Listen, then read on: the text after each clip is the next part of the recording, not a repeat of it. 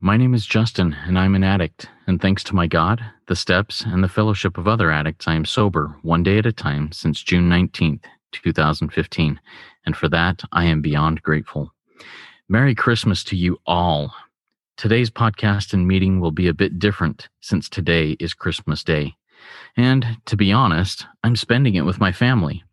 This was pre-recorded and scheduled to be released today on Christmas Day.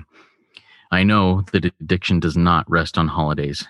In fact, for many, holidays are the hardest days in addiction. That being the case, I felt it vital to still release something for you and get a little bit of that daily bread that helps us make it through today, one day at a time. So let's get to it. Welcome to the RICO 12 speaker meeting. We are an organization whose addictions include alcohol, drugs, lust and sex, food and gambling, just to name a few.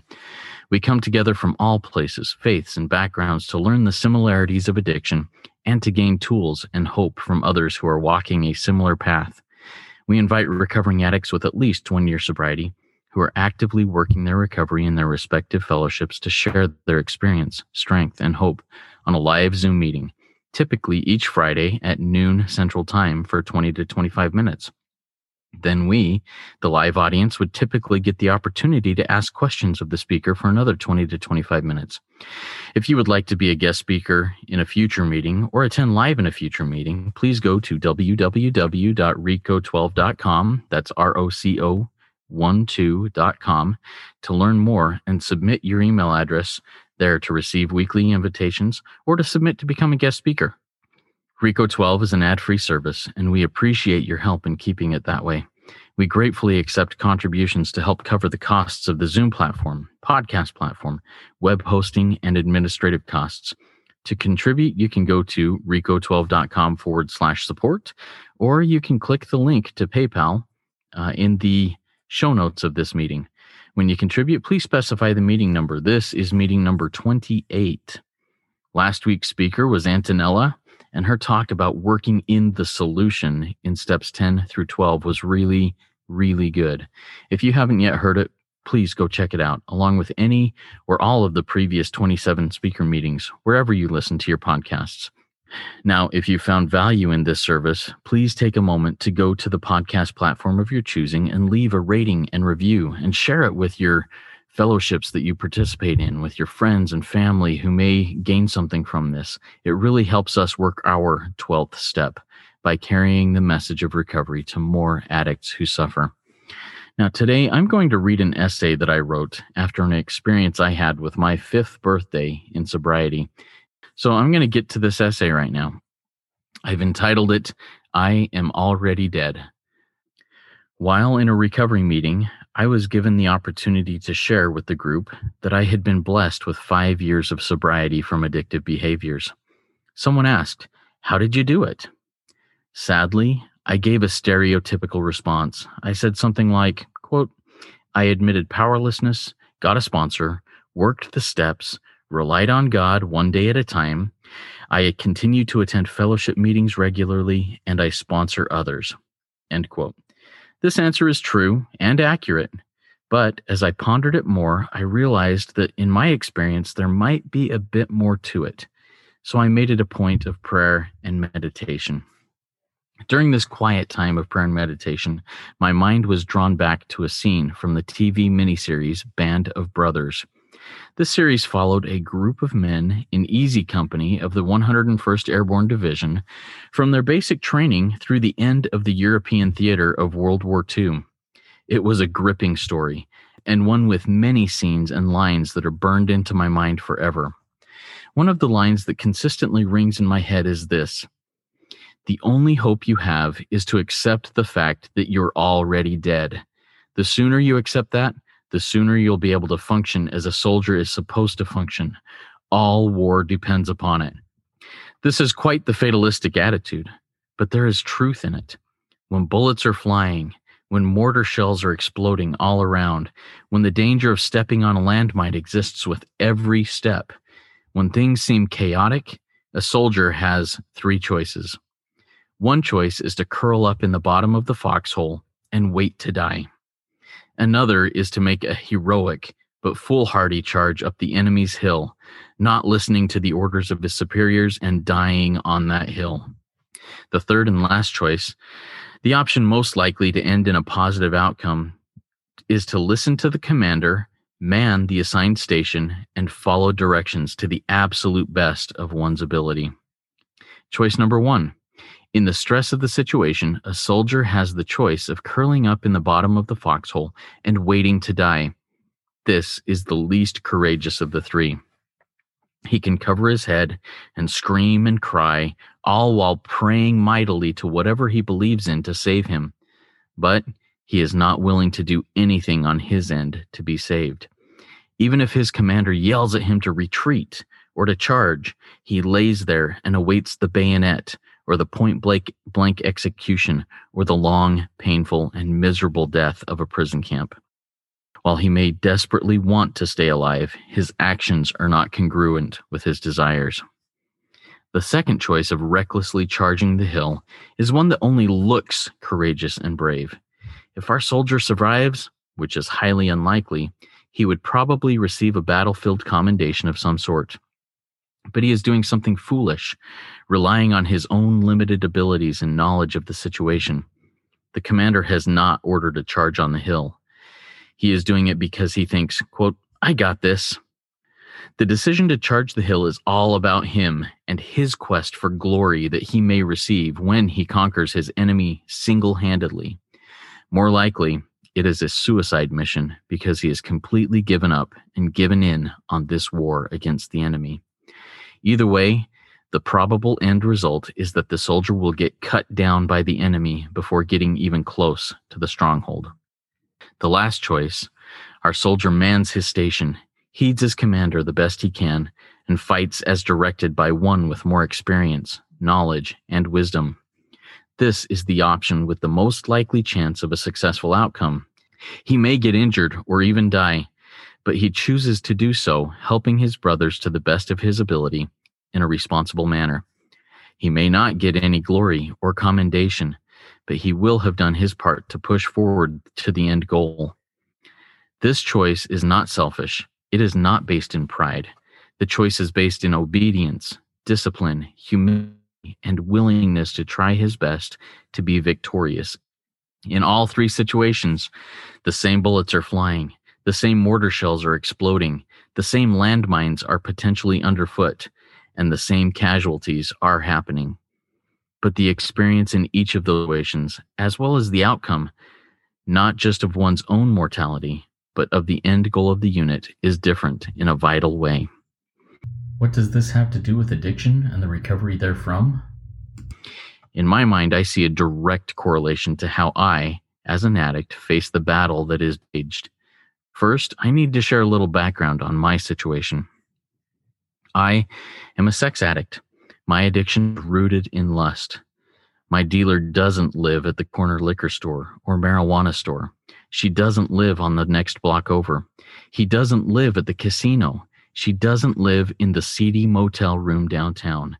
He doesn't live in the refrigerator.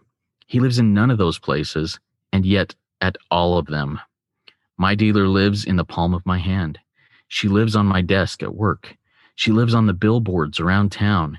He offers me my drug of choice at the gym. She lives on the street in exercise clothes, walking, jogging, and biking. She lives at my church. He lives in my mind, and thus he goes wherever I go, to the bathroom, to the shower, even to bed. I am mere seconds away from relapse and death at any time, in any place. And for those countless others of my comrades, male and female, who struggle against this enemy, we know that working with this kind of omnipresent dealer can seem hopeless, completely hopeless. The bullets are flying everywhere. The mortar shells are exploding all around me, all the time. The landmines are placed where I least expect them. It is chaos, and I am a dead man. I will not get out of this life alive. As I see it now, there are 3 ways I can die in this lifelong battle that I must face. First, I can curl up in isolation and just pretend that I don't have a problem. I can grit my teeth harder, clench my fists harder, pray harder, worship harder, close my eyes harder, repent harder, sing hymns in my head or out loud harder, surrender harder, etc., etc., etc. This seems to be the most common way that my brothers and sisters fight this battle. I am no exception to choosing to fight in this way. For 30 years, I experienced it nearly every day of my life from the age of 10 and nearly 40 years old. I would go to bed pleading with God to make me stop, to take this from me, promising him that I would do anything if he would just relieve me of the chaos and inevitability of death. And yet, I never died, but neither did I live. Similar to this scenario, I was curled up in a ball, waiting for deliverance from suffering. I would wait either for actual death or for a miraculous light that would come upon me out of the blue, suddenly healing me. And if I would not be healed miraculously, I would take this secret battle to the grave. Looking back, I can see that there were fellows all around me yelling to me to get up and listen, to get up and... Yet I wouldn't accept help. They were there, those fellow conscripts who had successfully fought this battle and survived to fight the next one. I wouldn't listen to them. Neither would I listen to the field general who has all knowledge and wisdom. I thought my little circle of people and ideas, books and self-knowledge were enough. And yet, I was still hunkered down, internally screaming for peace and never finding it. This was a miserable way to live and to die. Because die, I most certainly would. Then, there is the second way. In this war against lust, many people who have suffered in the first choice for many years eventually choose this second route. That's giving in. It seems to be the equivalence of the adage, if you can't beat 'em, you may as well join 'em. This is accepting the fact that I love my addiction more than I love my family, my job, my friends, my God, my religion, or even my own life. I determined that I would rather go down in flames and a hail of gunfire than even try to fight anymore. Some go so far as to do this to prove to the world that this sexaholism and lust stuff isn't really even an addiction. It's natural. It's part of life, and everybody just needs to embrace it. It's, quote, I know I am right. And if my family, friends, church leaders, job, or spouse aren't on board with me, then goodbye to them. Besides, it's easier than owning up to the past, all my wreckage, and admitting that I was wrong. No, I am going to prove them wrong or die trying, and I will have a blast while doing it, no matter who or what I drag along with me. End quote. I choose to throw myself towards the misery, oblivion, and death that awaits me, to be cut down at the hands of the same weaponry that I am boldly defying. Once again, there are fellows in this battle all around me, but because of fear, anger, or even open rebellion, I have stopped hearing the commands of the field general. In fact, if I am in this situation, I may have decided that the field general doesn't even exist, or resign myself to the rationalization that even if he does exist, he has zero interest in my meaningless human life. In this situation, I fall into becoming a selfish nihilist who cares nothing about anyone but myself. In the end, I don't even care about myself, because nothing really matters in this world of nothingness except my immediate needs. Life sucks. Then I die. I may as well enjoy it. Now, I have lived in both of these soldiers' boots for periods of time in my life. There are even moments and days in the last 5 years of sobriety where I have lived in those places. Those were not and will not be good days in the future. I am not under the delusion that the rest of my life will be a cakewalk. I will likely have days where I curl up in the bottom of my foxhole, praying for the trial of the day to pass. I will likely have days where I completely ignore the field general and decide to do things on my own. But I hope that I can quickly come to myself and once again become the third type of soldier in this war. Third way to fight in this battle is to meet my maker, following the commands and invitations of the maker himself, the field general. This is the way I have committed to live my life every day, one day at a time, for the rest of my life until I am safely dead. And yes, even this third way includes death.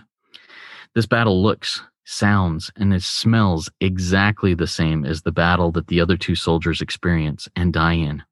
The same triggers, temptations, bullets, mortar shells, and landmines are in this battle too. The same band of brothers is around me.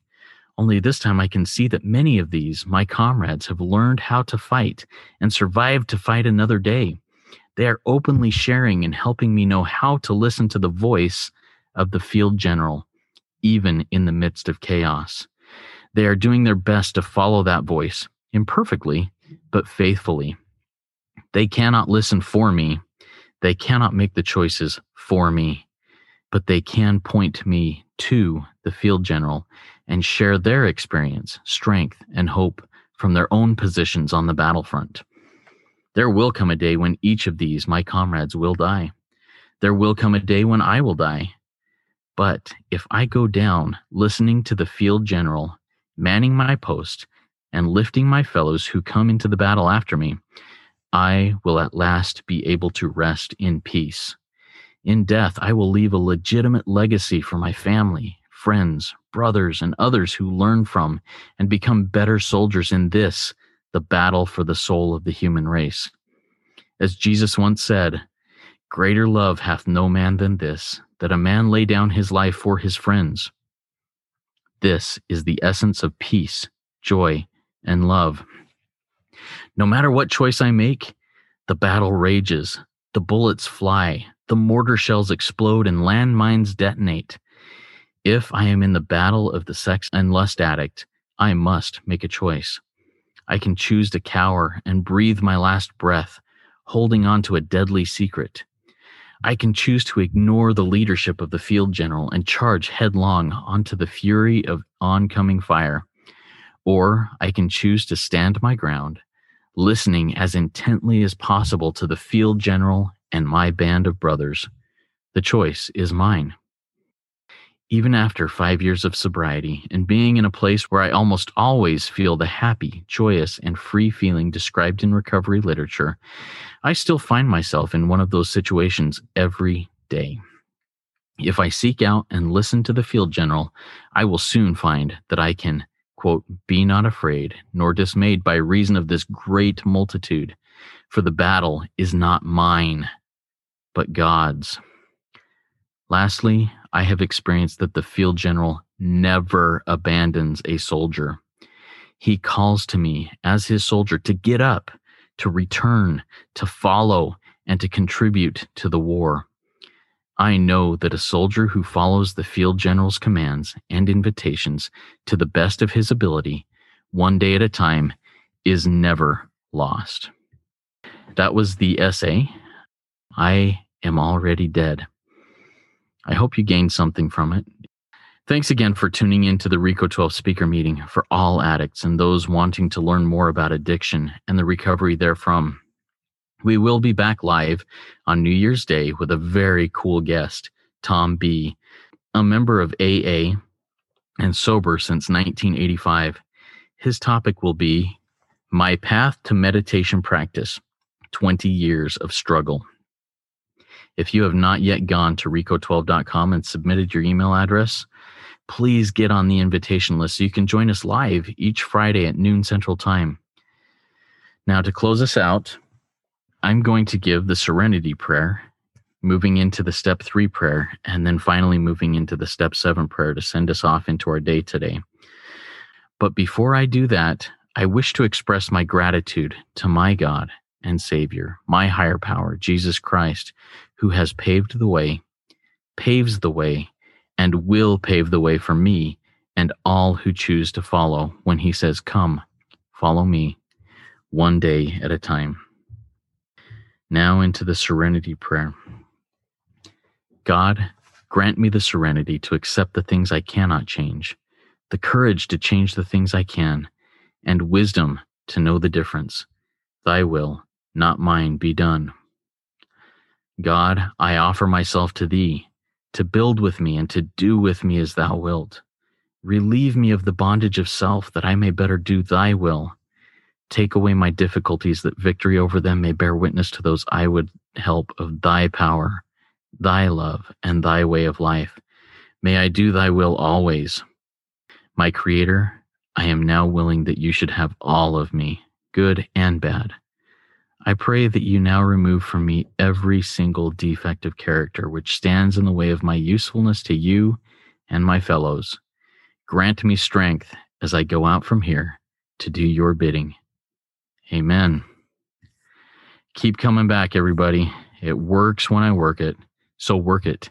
You are worth it.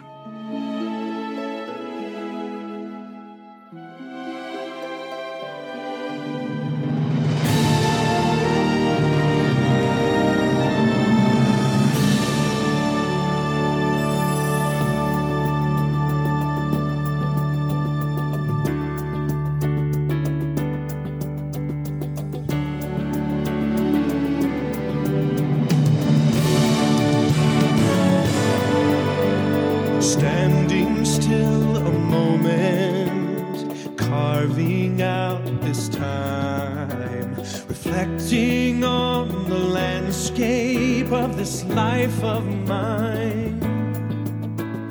Peaks too high to conquer, streams too wide to cross, troughs too deep to walk through without incurring loss.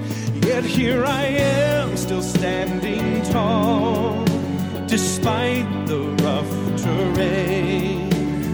One like me survived the storms and walked through wind and rain. Still standing, I will fight the good fight, still searching for glimmers of light, feet still on the ground.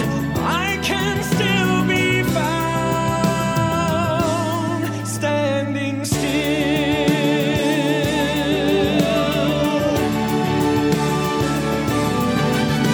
My wings are torn and tattered, but I know I still can fly. I may not soar unfettered, I may not rise too high. Recorded in the book of life and binded with the seal that I am bowed and broken, I am standing still. Only God knows where the path of life will yet lead me. I do not even ask to know, I do not need to see. It is enough to know that I'm loved and not alone. And with those truths, I thankfully march into the unknown. Still standing, I will fight the good fight. Still searching for glimmers of light. Feet still on the ground. I can still be found. Still standing, I will fight the good fight. Still searching